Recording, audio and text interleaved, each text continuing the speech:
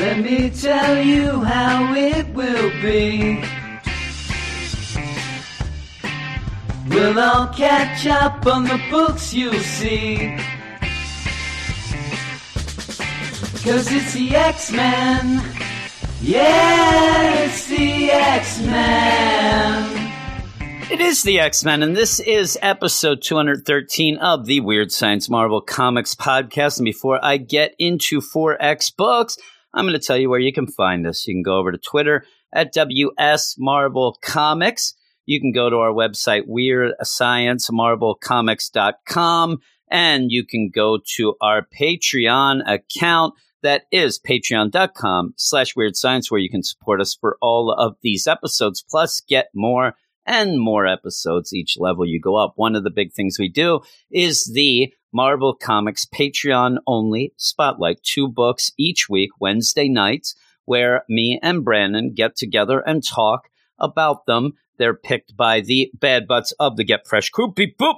And this past week, they picked Web of Venom Wraith #1 and Rise of Ultraman #1. So if you wanted to listen to those, head on over to our Patreon to listen. But we're going to get into, or I'm going to get into, 4 books here on the X side of things as we head off to the Ten of Swords story. So we're going to get some things that are going to be put out there that, okay, that's heading towards that. Things like that. Of course, Excalibur being a big book that is going to lead us into the Ten of Swords, a book that I haven't really been enjoying that much myself, but it is important. So we're going to go off right now, and we're going to start with Excalibur. All right, and Excalibur number 11 is written by Tini Howard, art by Marcus To, colors by Eric Arcianega, letters by VC's Ariana Mayer. The green and the white. Excalibur seeks to plant a Krakoan gate in Otherworld, as befits a mutant Captain Britain.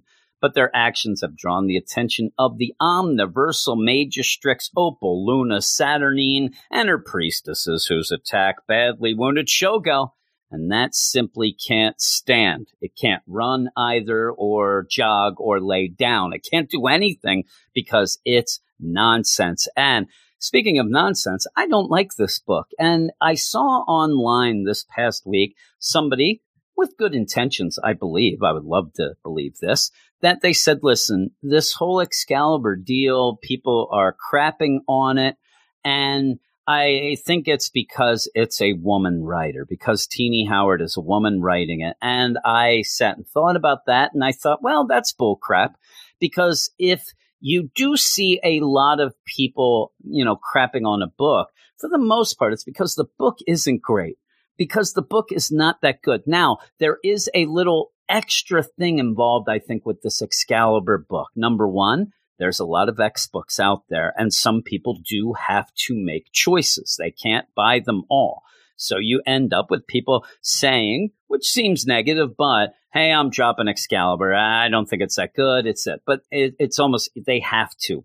There's also some that are going, well, I ended up dropping Excalibur early. I didn't like it. I didn't think it was good, but now I got to read it because of this Ten of Swords. And now they're pissed. Like, you're making me read a book that I don't like. In the meantime, there's just other people saying it's just not that good.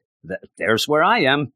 I don't think this book is good. I think that this book meanders through stories. Stories never seem to end. And then when they do, you think that they barely even started. I mean, you have this whole thing where one of the major things of this book to start with was Betsy being the new Captain Britain, the mutant Captain Britain. Oh my God, nobody wants a mutant Captain Britain. I'm not really getting why or how or what. But with that, you end up having her then having to fight her brother, Brian, who is being controlled by the new ruler of the Otherworld, Morgan Le Fay. We barely got anything from Morgan Le Fay except that she didn't like the Krakoan weeds getting in her bathtub, actually her scrying pool, but you end up with just that. Then she's defeated. Jamie Braddock is put in her place to rule Otherworld. We barely know what he's been doing. Even here, you get this deal. Oh, you don't know what he's been doing. No, neither do I. Because we go through things. Then we end up having a hunt for werewolf skulls that seemed like it was going to be this big, huge thing.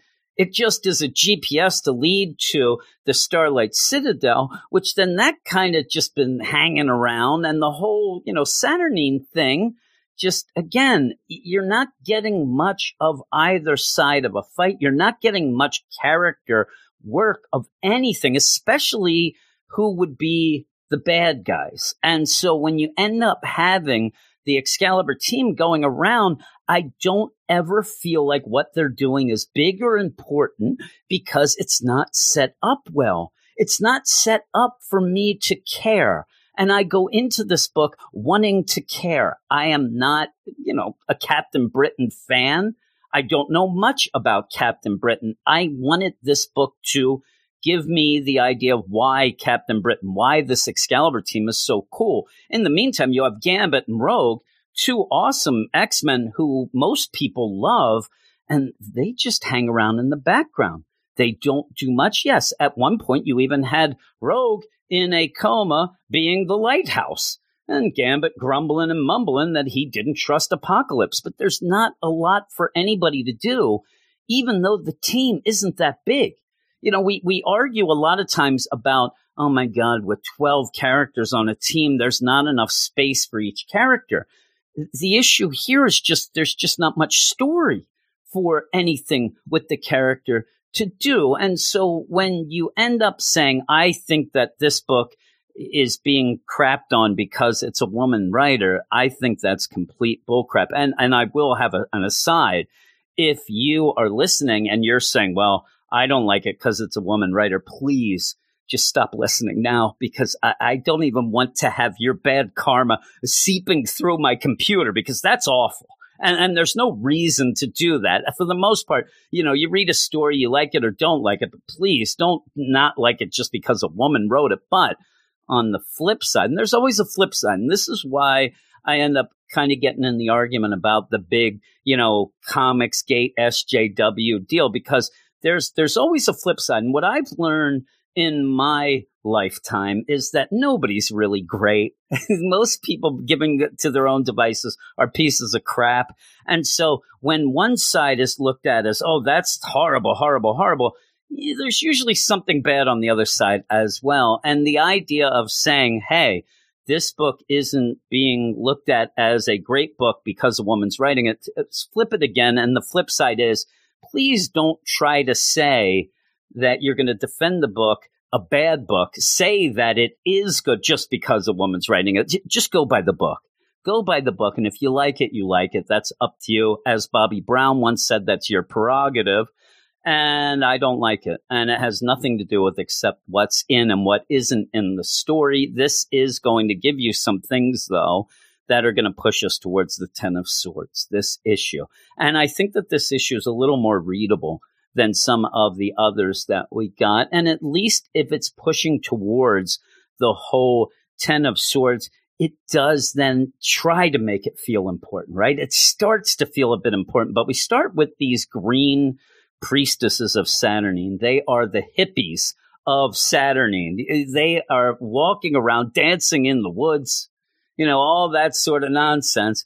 And they are actually taking care of Shogo. They end up having Jubilee in kind of a prison that's a big tree, but it's only because she is totally insane, going wild because of the idea that her baby is hurt. In the meantime, they do recognize that Shogo in dragon form isn't like other dragons. It seems to want its mother, and they just don't realize that its mother, his mother, is, 2 feet away in their tree prison. But, Jubilee won't come down. So you end up having Excalibur, the team, show up, Captain Britain, Betsy leading the pack there as they come in on flying rocks that Richter is controlling to attack what they must think is some bad priestesses who have captured both Shogo and Jubilee. So they come in, rootin' tootin', guns a-blazing, while you end up having these green priestesses. They get their bows out and they're gonna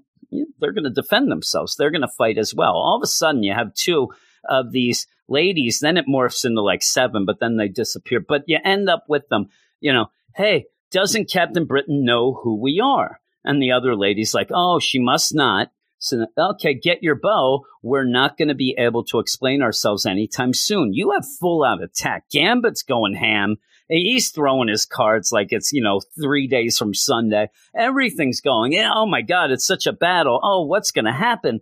Well, we stopped then to get a quick one of these dossiers that we have in a lot of the X-Men book, if not all of them. And this explains the differences between the white and the green priestesses. Now, I have a very bad attention span, as everybody knows. When I see a lot of words, especially in a comic, a lot of times I'll skip it. But if you skip this, it's not played out well, because it does tell you what the priestesses of the white and the priestesses of the green, what they're about. The priestesses of the white, they are at beck and call to Lady Saturnine. They do what she says. They do her bidding. Priestesses of the green, though, they follow her teaching, but they believe there's a balance. They don't necessarily have to do what she says if it goes against the teachings and the intent that they believe in. But it's not looked as bad. This is checks and balances. I kind of like this idea. But when you go out of this, go to the credits page, then go to the recap page, all of a sudden the fight's over. It never really explains what happened. And I think that even though you can assume, we just read the green, they're not really that bad with the Lady Saturnine, and they do their thing and whatever, I still think I needed a little more of on the page, because you have battle. Oh my God, all hands on deck, World War VIII. Boom, you just come out of that where you have Jubilee crying in her little prison and Betsy outside talking to her telepathically about how she needs to calm down if she wants to see Shogo, that these green priestesses, they're taking care of her little boy and they are trying to, help and whatnot. So Jubilee finally, she's going crazy still, and then just out of nowhere crying, yeah, I'm done. I want to see my boy. But you could have done this before, but even so, the idea of that progression fight to this, it was a little jarring, and it's something that always seems to happen in this book, where you go from scene to scene and things don't quite end. Things pick up from something that wasn't set up, all these things. Now, I will also point out something of that nature in that little dossier, where we see the priestesses of the green. We've kind of seen the white, but even so, you end up having the description of the priestesses of the white only leave their lady's tower by donning their crescent diadems and taking a nearly faceless form, obscuring their own identity, so they may act in anonymous accordance with Lady Saturnine's will. Well, we'll see them later. They don't look like they're doing that. And so you set something up that you don't end up having art-wise later. It felt weird, but you end up having Jubilee there, gets to go see Shogo. I'm going to lay down with him, trying to nurse him back to health here in the other world. And there's a good little clever deal with it to explain why they don't just go through a portal, why they don't have Betsy just take him back to Krakoa and heal Shogo there, because you would think he could be healed a lot better on Krakoa. But the idea is this wound is so big, they're afraid it's bigger than Shogo himself. It kind of plays out well, but maybe not when you think about it, because of growing bigger and little. You would think that it would be relative to your actual, body in either form. But they say they're afraid that maybe they would go out into Krakoa, and once they got out of that portal, he'd just be goo. He'd just be, blood, a blood splatter. So they have to let him stay there. It's kind of a forced way to make him stay. But at least Teenie Howard is pointing out why she's going to do this. Well, you end up with the rest of this issue. You're going to have Richter go on an aside quickly, but the big thing still is Betsy wondering why, Lady Saturnine is hiding everything from her. Why won't she accept me? What is going on with all of this stuff? While they need to plant this plant. They need to plant the Krakoan gate. And so they're sitting there, and they even say, listen, we already tried going, full out assault. We flew in, they shot down Shogo, so we're going to have to sneak in. Now, in the meantime, why don't they do that at night? I know this involves magic and things like that maybe the cover of night would not do them as well as I would think, but we're going to sneak in. We really have to be stealth. So let's go to sleep now, and we'll do it bright and early. We'll start the next day when the sun is shining down, right?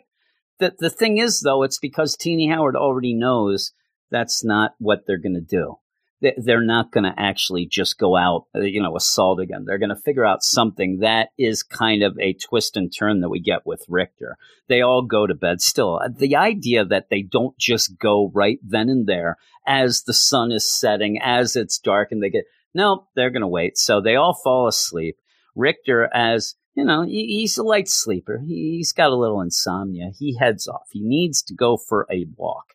And again, he walks right into a couple green priestesses now in full out, druid type form here. They have antlers and they're with a big crystal. This is all set up. I mean, it's exactly what Richter would be involved with, what he needs. And when he gets near the crystal, because of the power of it, he ends up being able to contact or be contacted from Apocalypse, who ends up saying, I've been trying to get a hold of you, buddy, but I thought that, your walkie-talkie deal was out of batteries. And it would have been funny as he's talking that they have to say over at the end, but they don't.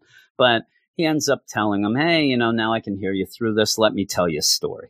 It's story time now, because with that, the setup of the 10 of Swords is even as you end up having Richter get to this area and the other priestesses of the green, they're talking about a big war coming, a big war that's going to change things, something that nobody's ever been involved with. You end up having these priestesses of the green with Richter saying that, more power is made from more blood, that's made from more war, and there's a big war coming. All these things that the blood seeping into the ground gathers in these crystals. There's all these things. And so then Apocalypse is going to tell a little tale about crystals and about power, and about how the High Lords or externals end up being a group as First Coven, and they end up sharing a power deal that if one dies, the others absorb that power. They get all more powerful. But then you end up having a ritual done with Kandra, who ends up being a tie-in to Gambit in this book as well.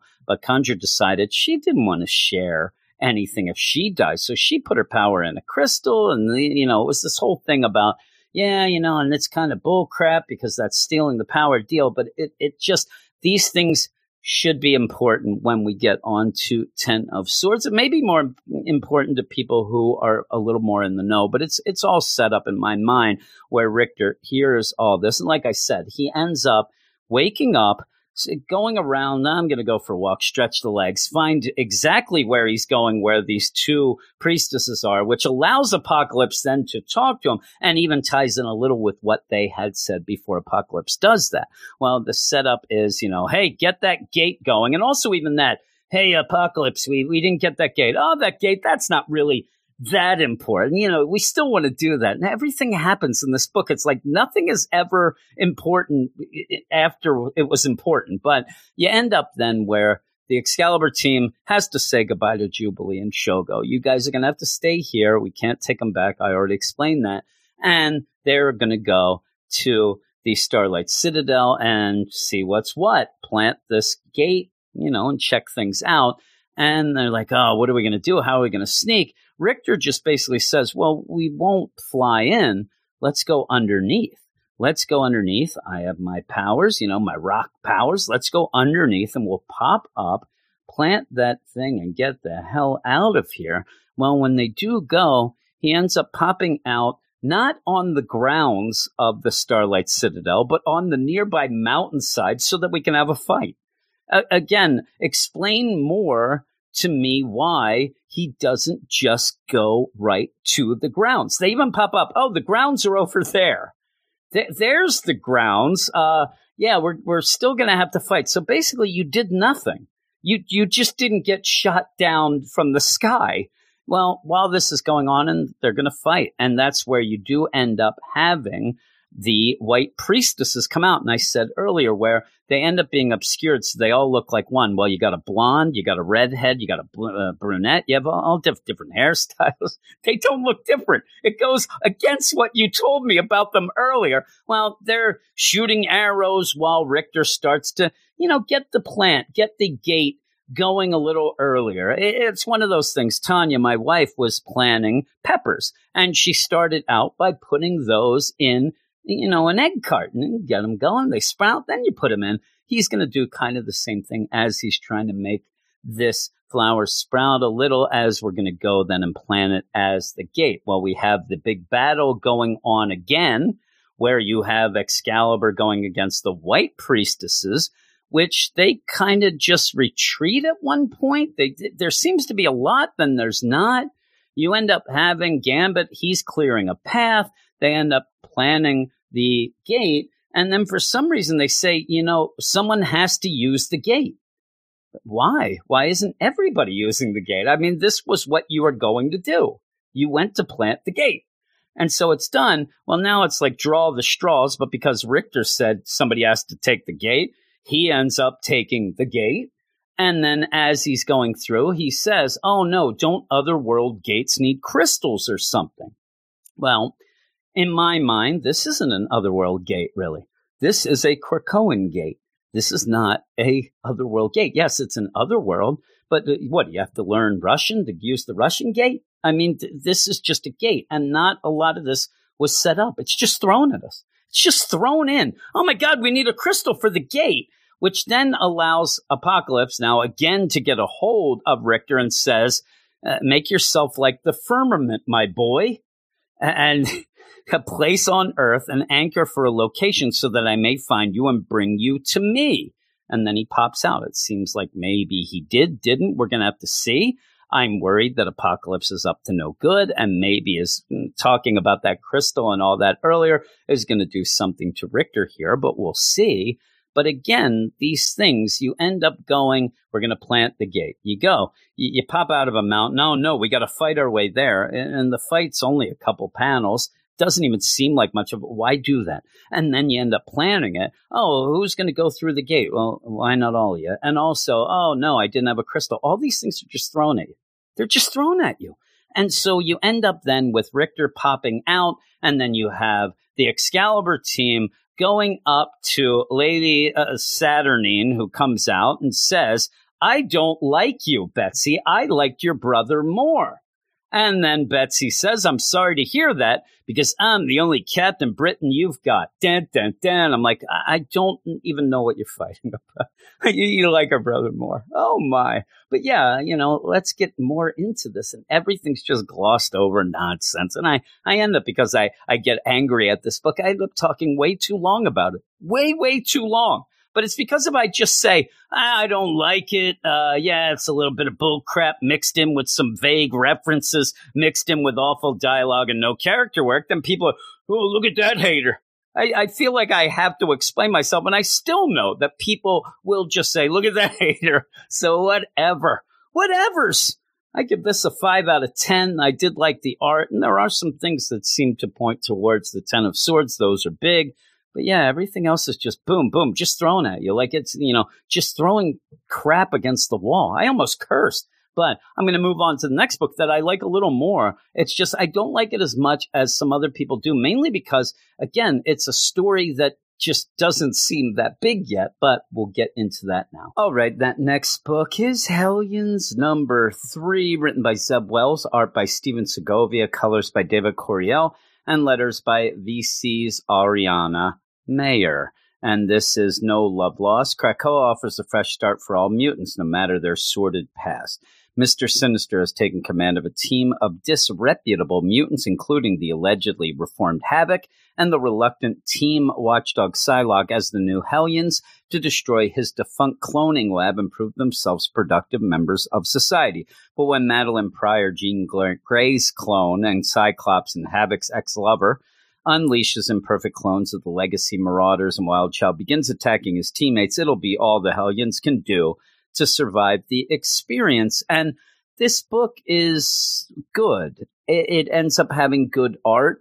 I like the dialogue. I like some of the character work here. A couple of the things get kind of lost in the shuffle, but overall, each issue in my mind can pretty much be summed up in a sentence or two, and everything else seems to be filler in there. Now, it is giving people who are reading the X books something different. And I know that people who seem to like this don't just like it, they love it.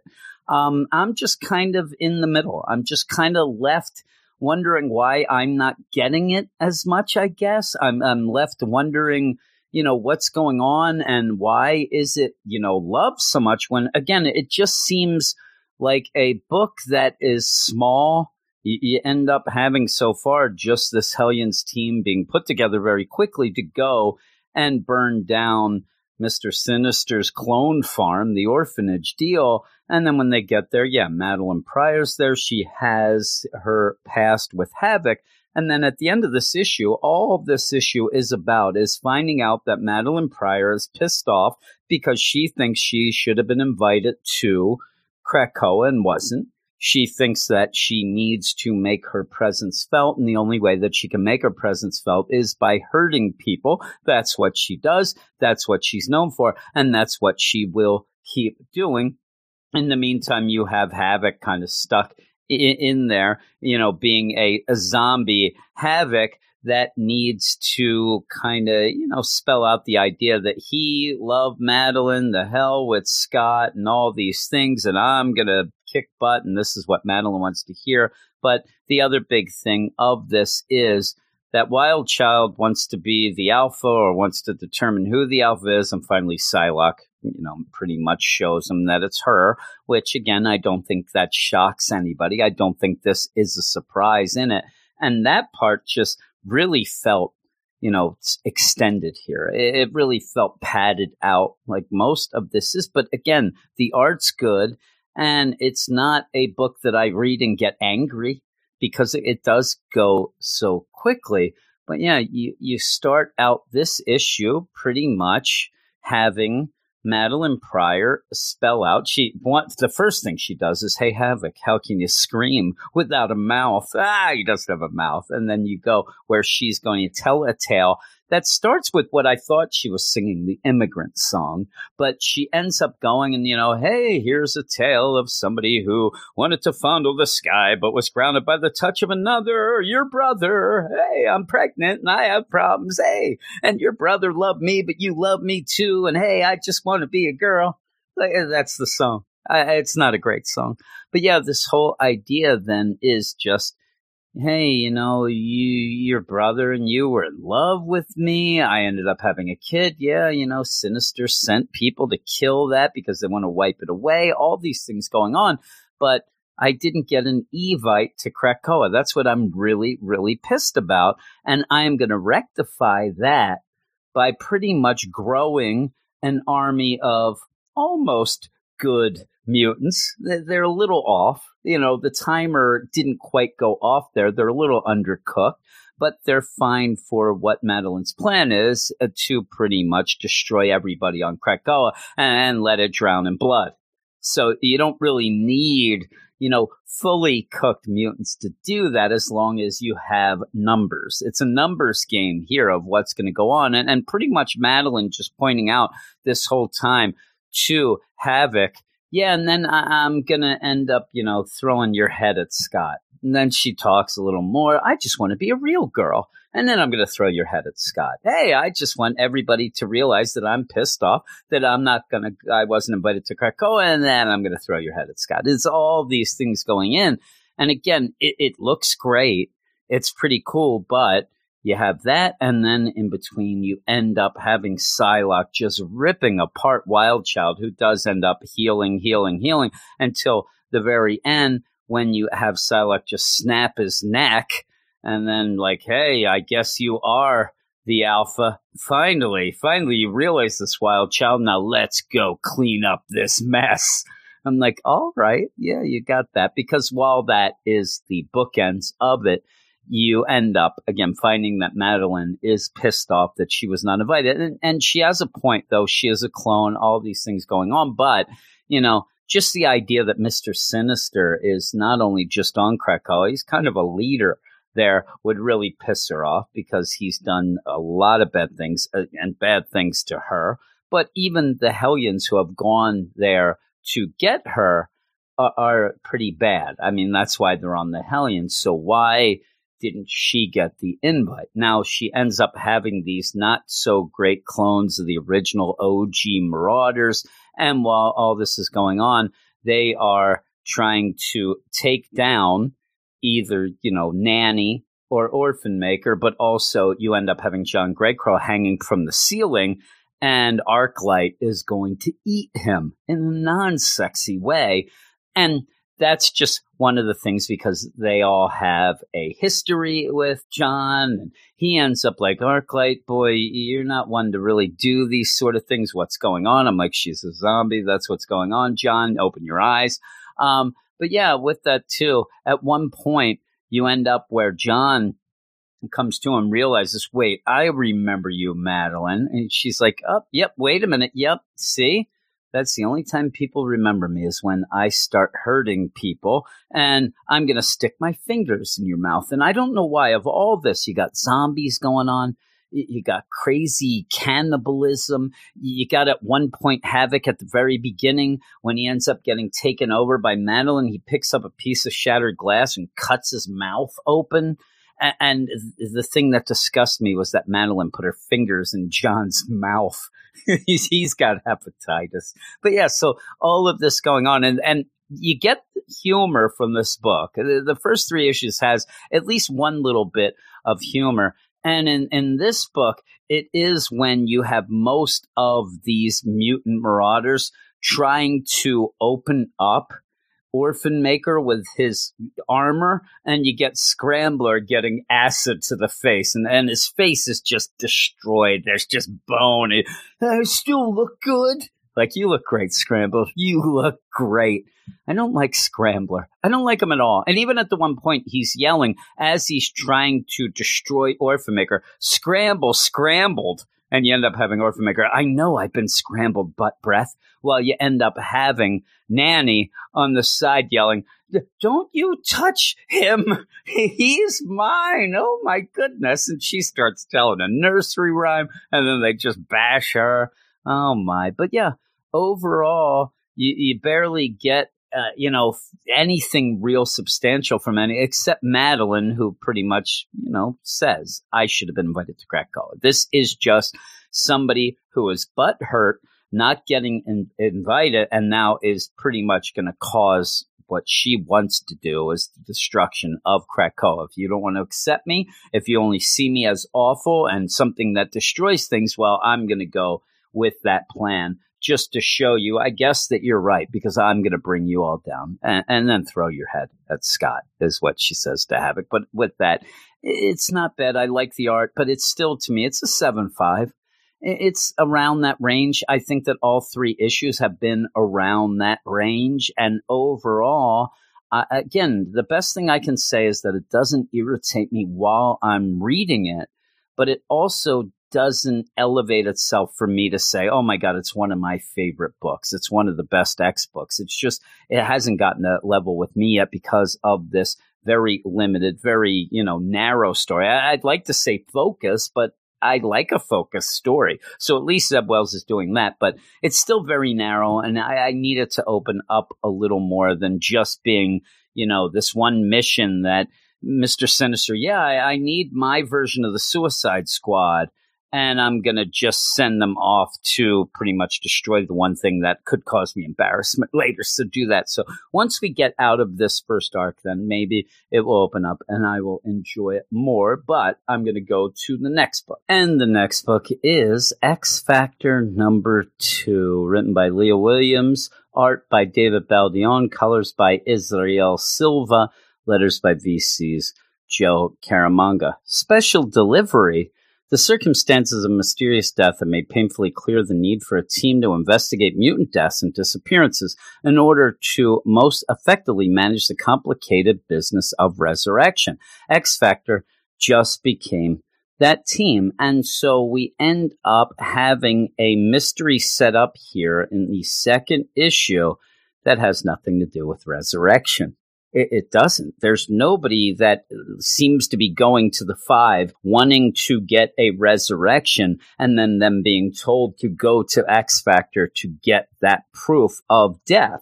This is just now a murder mystery, which is fine, but it's kind of going against the MO, also going against how they will get the jobs, and also making me wonder why, when we do go off to the Mojo verse how they ever even heard of this X Factor when it seems like it's a day after they have been formed. In fact, just to put a timeline with it, Aurora is just coming back from that morning getting resurrected, where they resurrected her and started that at the end of the first mission here. So this whole deal seems odd. And even if you ended up having that waiting list and things like that, it still seems odd to me that it's somebody from Mojoverse that wants them to go. And it's mutant. It's a mutant death. But again, where was the time where they wanted the resurrection? Because why then did they zap in from Mojoverse, not using a gate either, to deliver a package that has just blood and guts and a pair of ballerina shoes? Why couldn't you just write a letter? Why wouldn't you just say, if this was what this book is about, you write a letter, hey, I'm trying to resurrect my sister, but they won't let me do that. I need proof of death. She was murdered in the Mojoverse. That's all you have to do. But you end up starting out with this mysterious package being delivered. And I want to point out that at the end of last issue, at the end of the first issue, you ended up having, that whole wow moment. Hey, Forge, what are you doing? Well, I devised this tech here that there's plants all around. And if anybody wants to hire you, they go and they touch the plants and they move this and they pull a lever and they pray and they do. And a light will light up in the boneyard, the headquarters there. It's going to take a while to get going. Boom. There's 1,000 lights that lit up.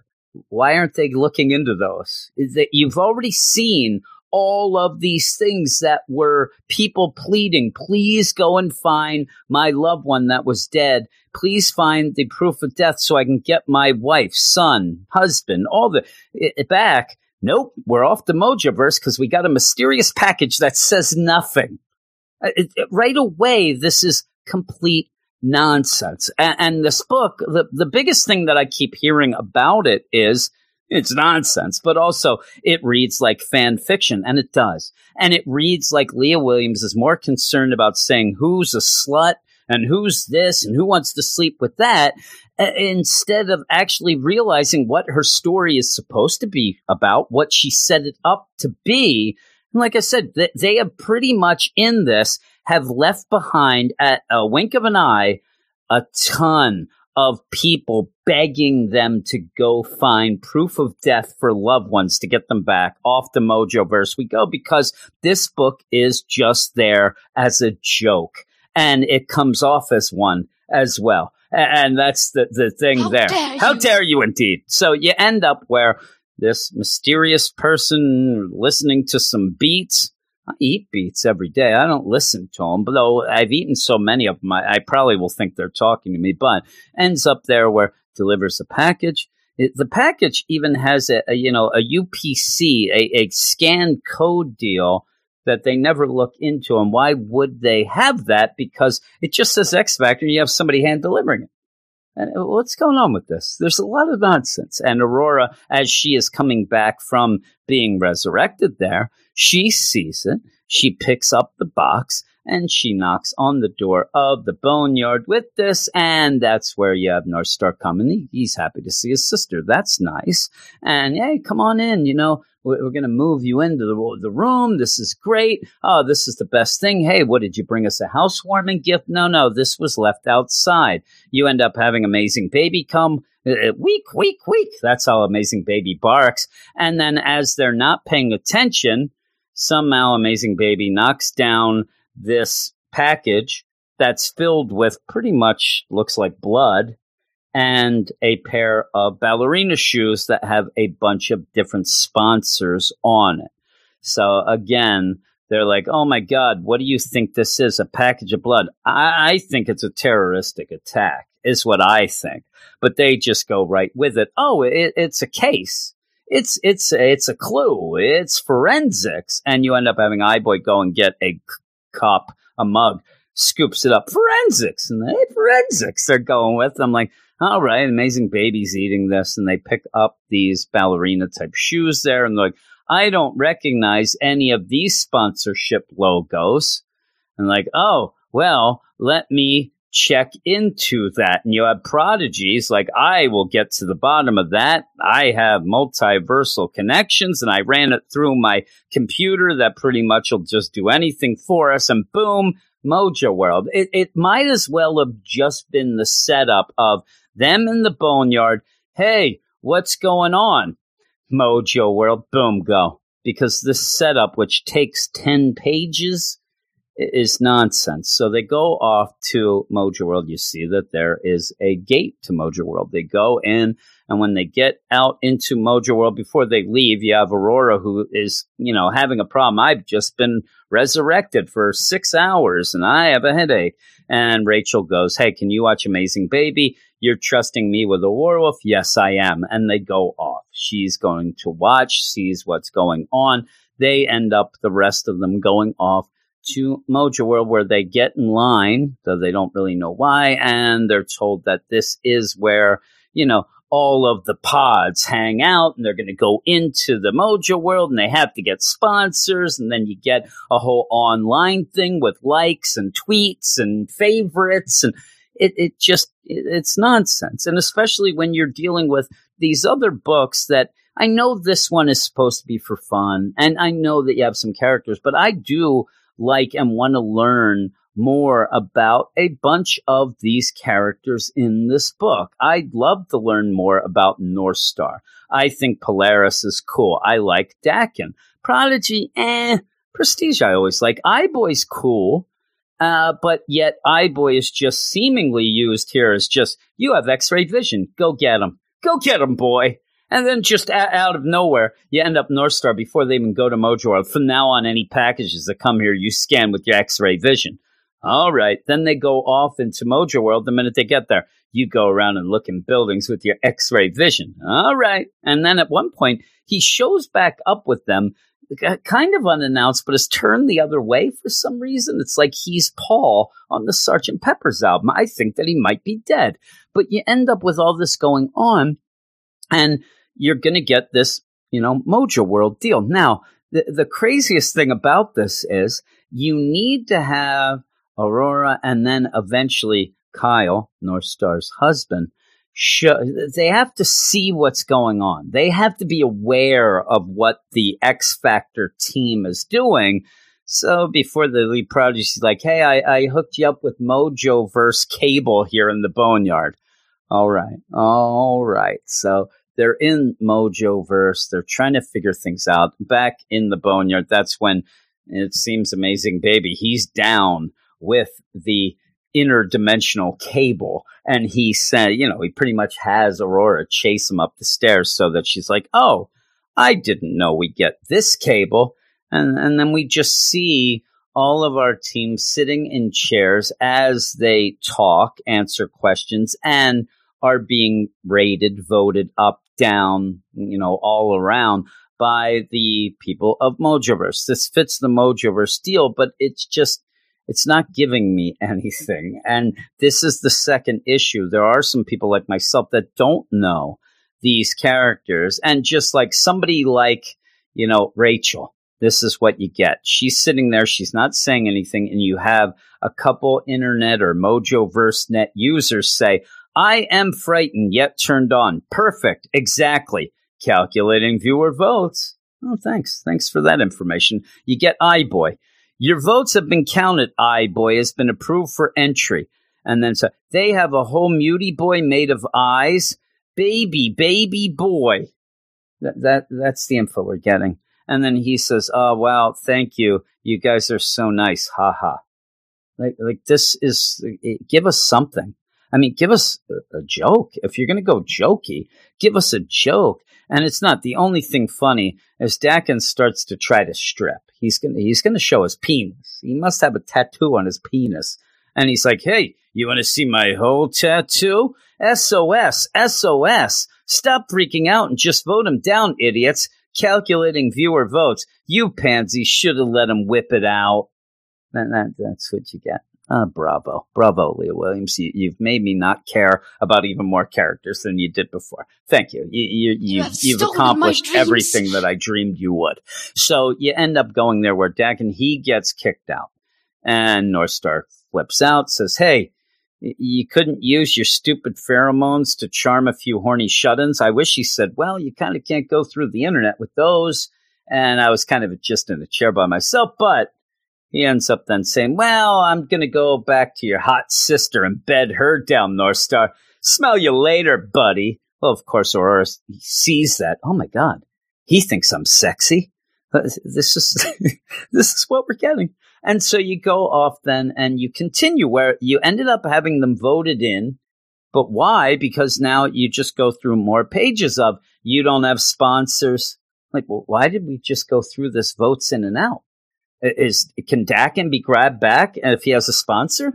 Because they don't have a sponsor. Then you go through where there is a Mojoverse tech lady. If you want to sponsor, press 1. I don't know where to press. I don't know where to press. iBoy goes, maybe it's a nose boop. Don't do it. Whoo-wee. Then you have Mojo show up. Mojo shows up looking disgusting as always. I do like the art in this, but he shows up and says, hey, what up? I'm Mojo, and I'll sponsor this terrible, ugly X Factor mutant creatures. So he's just going to sponsor them. We just spent a lot of time wasting doing nothing. We're almost done the issue. The issue is almost over. And all that happened really is nonsense. Mojo's going to sponsor them. Well, he ends up explaining to them, man, you Krakoan freaks, they bump the feeds. You know, everybody loves the muties. You dirty muties are the greatest. I love you dirty muties. And then you have Polaris, what do you think, Northstar? Do it. And then she just ends up being able to control his walking crazy metal machine to go up in the air where Northstar then threatens him and says, shut up, the muties have had enough. That's where Rachel says to iBoy, hey, go around in X-ray vision buildings. He's like, on it.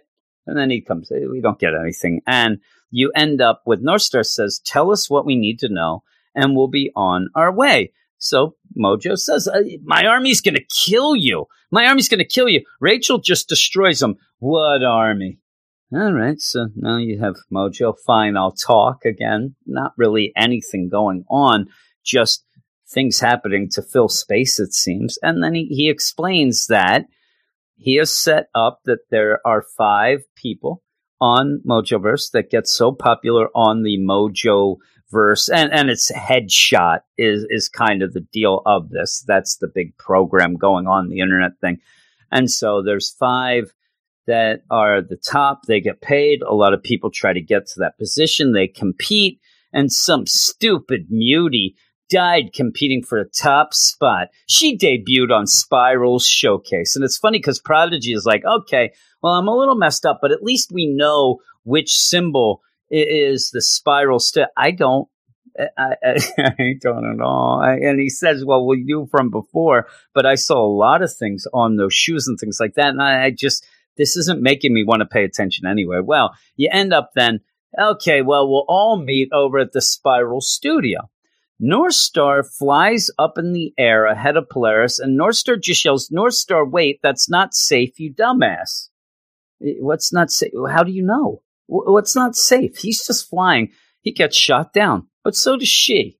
So they get shot down by a bunch of these kind of like, I don't know, they look like cyberpunk techie guys who then say, we're a fight pod. We fight. We fight people. And boy, us taking down some muties, that's going to take us up the charts. And you end up just having Rachel show up. And their inhibitors then end up hitting Northstar and Polaris. So they can't even talk. They're, hey, dude, what's going on? They can't say things right. And you just have Rachel come over. Yeah, you guys are idiots. We're going to fight. And so, all right, let's go. We're going to, and this is where iBoy's just looking the other way. It makes no sense. He's Paul. And so, yeah, there's going to be a fight. They're going to fight the fight pod.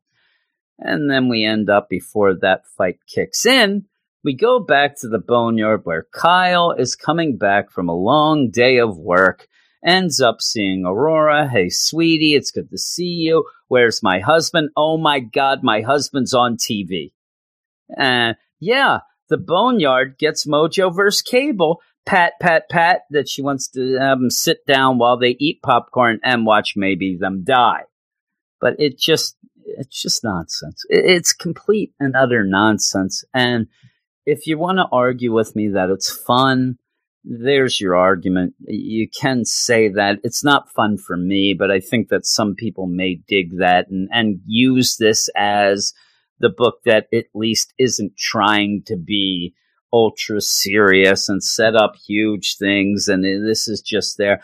But that's kind of one of the reasons why I like New Mutants already, and New Mutants is so much better than this. It is so much better than this. I still don't expect, unless there is some behind the scenes things that X Factor is going to tie into something, even post 10 of Swords, something like that maybe I can't see this book lasting. I can't see this nonsense just going on. And we get another issue this week. This book's coming out hot and heavy to catch up to something. I wish it would catch up to a story, catch up to something that makes sense. And I do sit here and I wonder if we will end up ever seeing that deal that Forge set up with all the sparkly lights when people want a thing, or that was just thrown out there and left behind.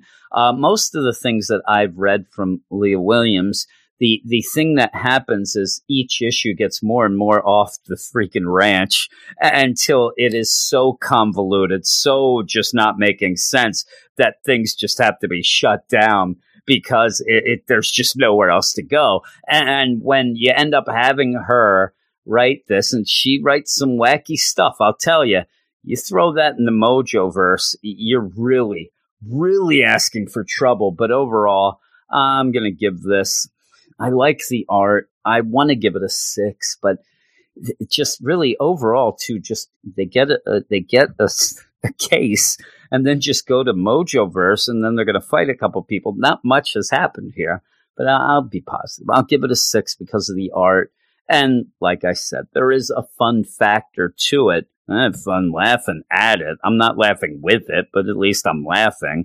But I'm going to go off now. And if you're sitting there like, boy, this was not a positive X-Men catch-up episode, you're right. It hasn't been. But things will change. We have one more book left, and I think things are going to go up on the positive tip as I talk about X-Men number 11. Yes, the last book is X-Men, written by Jonathan Hickman, art by Lineal Francis Yu, colors by Sonny Go, and letters by VC's Clayton Cowles. Empire, this is an Empire tie-in. We're going to get done with this Empire stuff eventually, right? Are we? Oh my. The Kree and Skrull empires have united under Emperor Hulkling to fight a common enemy, the celestial Messiah Qua, and his plant-like Kotati, who have claimed Earth's moon as their own. The X-Men began to fight back on the moon, but in doing so drew the attention of the Kotati to a much bigger target, Earth and Krakoa. We saw this. We saw that, the stuff that was going on the moon did point towards Krakoa. You end up having one of the dying Kotati. He said one word. What was it? Krakoa. So yeah, they're on the attack. The Kotati are coming to attack. Now, we don't exactly start with that. We start with a reminder of how freaky Summoner is. Oh, Summoner, you are a freak. And you end up having, some side mutants, some cool ones, Rockslide, Loa, and all, go and like, hey, I heard that Summoner was somewhere around here. Let's go find him. Let's see it. I heard he's a weirdo. Let's go. And they do end up seeing him. Like, he's just sitting there by himself, talking to himself, playing a game. I mean, look at him. Look at that jerk. Then they go over to him and like, hey. And he is so freaky. Summoner, he scares me in a way that isn't like because I'm frightened. It's just freaky, just weird. But the dialogue, the looks on the faces, all these things where, hey, what are you doing? Oh, I'm playing a game of Arakko. I learned to play it as a child, but it's certainly not just a game for children. I played it many, many times. I'm telling you, I'm freaked out. And I'm like, all right, well, how do you play? What do you do? How does it work? Oh, that depends on the player, actually. Each game is adaptive. It changes. You can play with one player, as I was getting ready to, but it's better with two. And you have to know, what's it called? Oh, in symbols. Oh, the word is an Iraqi word. It doesn't translate cleanly, but I suppose the closest thing is trial. Or maybe test would be better. Yes, it's a game about discovering the soft places inside both you and the person you're playing against, how to defend, how to attack. It's a game about weakness. And then you have Rockslide. Whoa, what if you don't have a weakness? Oh, that's how it always starts. You're a freak. And so Rockslide basically says, yeah, I'm in. You just it continues to be just freaky, where you have some that's like, well, excellent, but one word of caution. Once the game begins, we do not stop until it ends. Oh, I've missed many a meal that way. Oh, my God. Rockslide, what's he eating? Pebbles? He doesn't care. What's he eating? Rock candy? He's like, I'm in. Ends up, choosing a piece. It changes in his hand to him. And you even end up, everybody's like, what's going on? And then you get the last bit of this then place your piece anywhere on the board, which just looks like a tree stump that, cut. As with life, where you begin has little to do with where you will end. All the moves are yours, and they can take you wherever you choose, or more importantly, where fate demands. And then all of a sudden, the Kotati attack. You end up with the tink of the Rockslide piece. Boom. And as he puts it down, Kotati's ships are now attacking, and you end up having Summoner. Well, that's ominous. Yes, it is. And so are you. You freakazoid. But you end up then with the Kotati attack. Now, we go to a day later when this then goes on. And what we end up doing is having Exodus teaching a lesson to a bunch of mutant kids. Some of them, it seems as if their loved ones, their family and friends, have been killed in this Kotati attack. You have Exodus spell out that when the attack happened, they were sent to the other side of the world, to the archipelago, all these things going on where they may not know, but you may have heard whispers of what happened. But I'm here to tell you the real story. And there's a name that you have to remember. Anytime anybody says badass, you say Magneto. It's like a call and response. Badass Magneto. You say, you have all that. But as this is going on, you even see kind of, I think maybe a little, of Jonathan Hickman laughing at himself. He may not. He seems like a serious guy. But the idea where Exodus says to one of the mutant kids, hey, why aren't you afraid? Why aren't you afraid of what happened? He's like, well, why should I be? If we die, we just come back. I mean, really. And this is something that we've all said about the X books, where you've set it up where a lot of the stakes are taken out with that, because the 5 will just bring them back. But what I do like is Exodus says, yes, that is true. And one of the kids says, our family and friends are going to come back, and for most of us, it's going to be like nothing happened. Yes, that's true, kids. But we can erase the effect, but not the cause. And so are you afraid? And you end up having them chant in sing-song fashion as, they're kind of the Krakoan youth going on here. We do not fear death. We fear man and those like him. All right, that's what's happening. Look at the world they made. It's a world of hate and destruction. It's kind of nonsense. Krakoa, paradise. Rest of the world, nonsense. And the one kid, well, why don't we stop them? Why don't we just wipe them out? As, the Krakoan youth would say in their meetings. And like, oh, no. If we do that, we're as bad as them. We don't want to be as bad as them, Krakoan youth. And please, as I say this, I'm looking. The kid does have a mohawk, kind of, though, in a little Krakoan youth style. So he's there. He's ready. And so you end up where Exodus says, I'm going to make sure, though, that we have people here protecting us. And we have a lot of people who will make it so that you guys all grow old and live in love as you should, unlike what would happen if we were in the regular world. And you will be in good hands. And so you end up then when he says, you guys weren't here yesterday when the fight went down, but I'm sure you heard some whispers. And I'll tell you, it was Magneto. I mean, Magneto kicked mucho butto. He went ham, and he did. And that's what makes this whole issue. I mean, we're almost halfway through the issue, and I like it. I like the progression. Summoner just gets me in a weird way. But with this, when you end up then with the talk to the kids and having that, I like that. And then you get to Magneto where, hey, Magneto, we're getting attacked. We're getting attacked by these plant creatures. They're alien, and we want to get, rid of them. And I do like, too, where Magic is there. And Magic says, listen, we have all these attacks, 3 attacks in less than 3 months. I hate to say it, I don't like it, but we're getting pretty good at this. And then Magneto just looks at her and says, I'm tired of this. And it's like almost like, to me, this is like one of those things where there's been a raccoon trying to get into the crops. I don't know what a raccoon does in the crops, but let's pretend there's a fox that keeps getting into the chicken coop. And the kids have to keep running to their dad. Dad, the fox is in the chicken coop. The fox is, and, he comes out and he's like, oh, geez, here we go. Oh, Dad, don't kill the fox.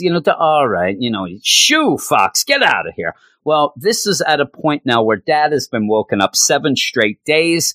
He's tired of it. And it's like, this is going to end. It's time for Dad to get the shotgun. And I'm going to get that raccoon for going in both the crops and the chicken coop because I am sick of this nonsense. And it ends now. Magneto gets out of bed. He's actually meditating, but we'll pretend that he was in bed. He gets out to basically say, I'm pissed and I'm not going to let this go. And you even have where Magic seems when he says, I'm tired of this. And then he asks, where's Cyclops and the whole deal? Oh, he's on the moon. He's fighting there. All this stuff is going on. We're here. And he's like, are you and the other captains heading to join there? Are you going to? Well, we'd like to. We have the Cuckoos spidering our defensive web, so the Cuckoos are involved. But it seems as if when Magneto's getting up and pissed and he's getting ready, it seems as if Magic's getting fired up about it as well. She has a smirk on her face and says, so tell me, old man, feel like getting your hands dirty? And he now has his armor on. He's got his cape, his helmet. He's like, I may even dress for the occasion. And so you end up with the narration a little here where you end up Exodus continuing. So kids, do you know who our hero is? Well, let me tell you. A hero fights for those who can't. You just see all of them, even the Cuckoos going. But pretty much as Magneto, he's shooting his, balls. I don't mean he's shooting his balls. He's shooting his metal balls at the Cotatis, ripping them apart as they're coordinating things with the Cuckoos. There's a little bit of a line here, a little bit of a joke like, hey, you're doing good. Thank you, sir. Of course, Mindy. Actually, I'm Sophie. No time for that nonsense, child. And then later when Magneto says that he thinks he's talking to Mindy, she says, no, I'm Sophie. And there's no time for this nonsense. She throws it back at him as he's coordinating with Sage. And they're trying to get a feel. Sage has commandeered some weather satellites, but also some military satellites that are above Krakoa at that point. You end up having Black Tom. He's going to town. And Black Tom is pretty much taking it to the streets, giving it back to the Kotati with vegetation. That's kind of cool. You also have Iceman, who's Iceman-ing them. But then you also have Magma, who at this point is about to attack. You see Wolverine in the distance. At this point, you see Cyclops. It's kind of going against what we heard earlier. But you end up with all this stuff going on, and you end up there, hey, Magma, did you go around and look to see where there were some volcanoes and stuff? Did you go and look where we could use some, volcanoes of Krakoa to attack? Yep, I did. All right, go to town. And so this is where I thought, and I think that you kind of are supposed to believe that what Magma's going to do is just pretty much destroy everything with volcanoes. But that would also destroy a lot of Krakoa. But you see that it's a little smarter than that. And it's a little more of a plan. Because when you end up having this volcano erupt with the help of Magma, you then have Eric call over to Iceman and say, hey, Bobby, you ready? You ready to cool this crap down? He's like, oh, yeah, not a problem. And so when the magma jumps up, he freezes it and it pretty much turns to metal. And that's what it is. It's liquid metal. He has now cooled it into metal. And it's kind of a funny line because it makes Magneto a badass, but it also makes Bobby a little bit dull, where he's like, I don't know if this is going to work for you. It's a little brittle. And I'm like, are you just setting him up for this? Because then Magneto says, broken metal with sharp edges. Whatever will I do with that? You all know what he's going to do. It's pretty much 1,000 to 1,000,000 spears, daggers of metal just flying around and just destroying the Kotati to lead to it pretty much killing the pet of the main leader of the Kotati that is there on Krakoa to bring him out and to Magneto. And he does. He goes. He's like, whoever did this to my pet's going to go down. Who are you? You guys, who dares do this? I mean, really? How dare you? And you end up having Magneto say, I dare. And honestly, it's a failing that's plagued me my entire life, which is funny. And then basically says, I'm going to give you the option here. The good option is you get all of your nonsense here, all these plant jerks that you brought. You get on your damn ships and get the hell out of here. You get off our island. And when you do, forget about it. You lose our number. You have lost Krakoa privileges. Get the hell out. And you end up having this lead Kotati end up saying, oh, I have destroyed so many worlds, and everyone has a meat bag like you. Everyone thinks that they're the best, and they're going to threaten everything. But I'm the forest. I am the world. I don't lose. And in fact, when I end up, if you think you're going to take me down, all it takes is a little seed, and I'll be back. It may take a while, but I got time, and I'll be back. And also, I just want you to know, we grow because of you meat bags, that die, and I'll just feed off of you, and that's how things work. We're the best. You're the rest. Year 2008, and I'm 2000 late, but that doesn't make sense. I said it the wrong way. And then with that, you have Magneto. All right. And he's like, so, and this is the last thing he says to Magneto. So if that's a fight you're looking for, then fight me. Magneto, I already have, and I've already won. And a satellite crashes right on this Kotati. Well, the thing is, the Kotati, he breaks out of it. He breaks out. Oh, no, Magneto dropped another satellite on, and then another, and then another, and then another. And then he ends up saying to Mindy, the cuckoo, hey, apologize, tell Sage I'm sorry for stealing her satellites. Also, go ahead and forward payment to the weather satellites to their governments who have those. And then she's like, well, what about the military ones? Oh, you mean the ones we're not supposed to know about? Yeah, we're just going to deny that. Plausible deniability is what we're going to say. So yeah, screw them. And the funny thing is when they end up saying, when Sage is like, yep, we end up using those weather satellites above us, but also, those military ones are just spying on them anyway. So in a cool way there, he's taken care of that as well. He's pretty much gotten two birds with one stone there in my mind. But yeah, you end up then where, you have all this, and then you have Exodus still talking to the kids. And that, children, is what a hero is, to what a hero does. Now tell me, what's your hero's name? And they all start chanting, Magneto, Magneto, Magneto. And then it's like, yes, Magneto, and he is mutant. And you just see like the continuing fight with the Kotati and things like that with Magneto in the middle. They're picking up the pieces. It's really good. It really is. And I love the pacing of it. And it's one of those things where even if this is in the Empire deal, and I'll tell you, this is probably of all anything with Empire on the cover, my favorite issue of any of the Empire stuff. But not a ton happens. But that doesn't mean that a good writer can't give you a good story. And Jonathan Hickman, whether or not I want to bitch and moan about him sometimes and yell or whatever, he's a good writer. And he can turn something that anybody else would have had as just a nonsense issue. Oh, Magneto, he fought back, and turns it into a badass issue that is my favorite Empire issue of all of them. And that's why when this happens, This is why I get upset about, say, an X Factor or an Excalibur that seems to be trying a little too hard to do something. And that's one of the things. I'll go back to Leah Williams and X Factor.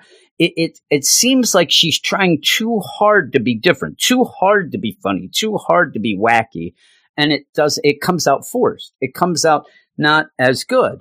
This issue and Jonathan Hickman, while I still think that the main X-Men book doesn't give you enough of the big story throughout the whole Dawn of X stuff. You can't just, and I think that that's one of the things as a ploy so that you can't just buy that book and know. But with that though, you do something like this and it feels big, even if it's not. It feels, huge. It's great. You're pumping your fist, even though I don't care about the Kotati. And just the idea that I read this to do this after Empire was done. So I know none of this mattered. I know that this Empire nonsense didn't pan out for me, at least. So I should be reading this getting angry and saying, oh, you know what?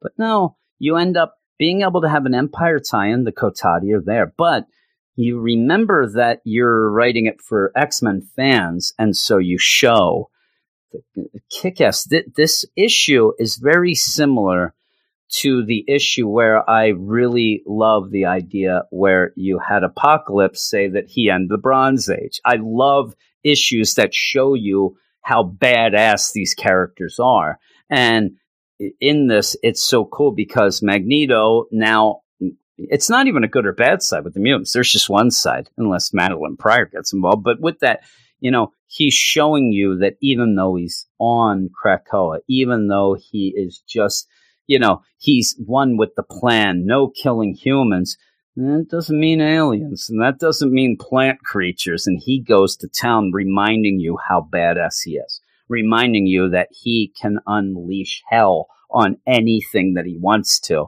And it really played out well because of that. I am going to give it, I almost want to give it less points. Well, first off, Summoner Freaks. Did I mention Summoner Freaks me out?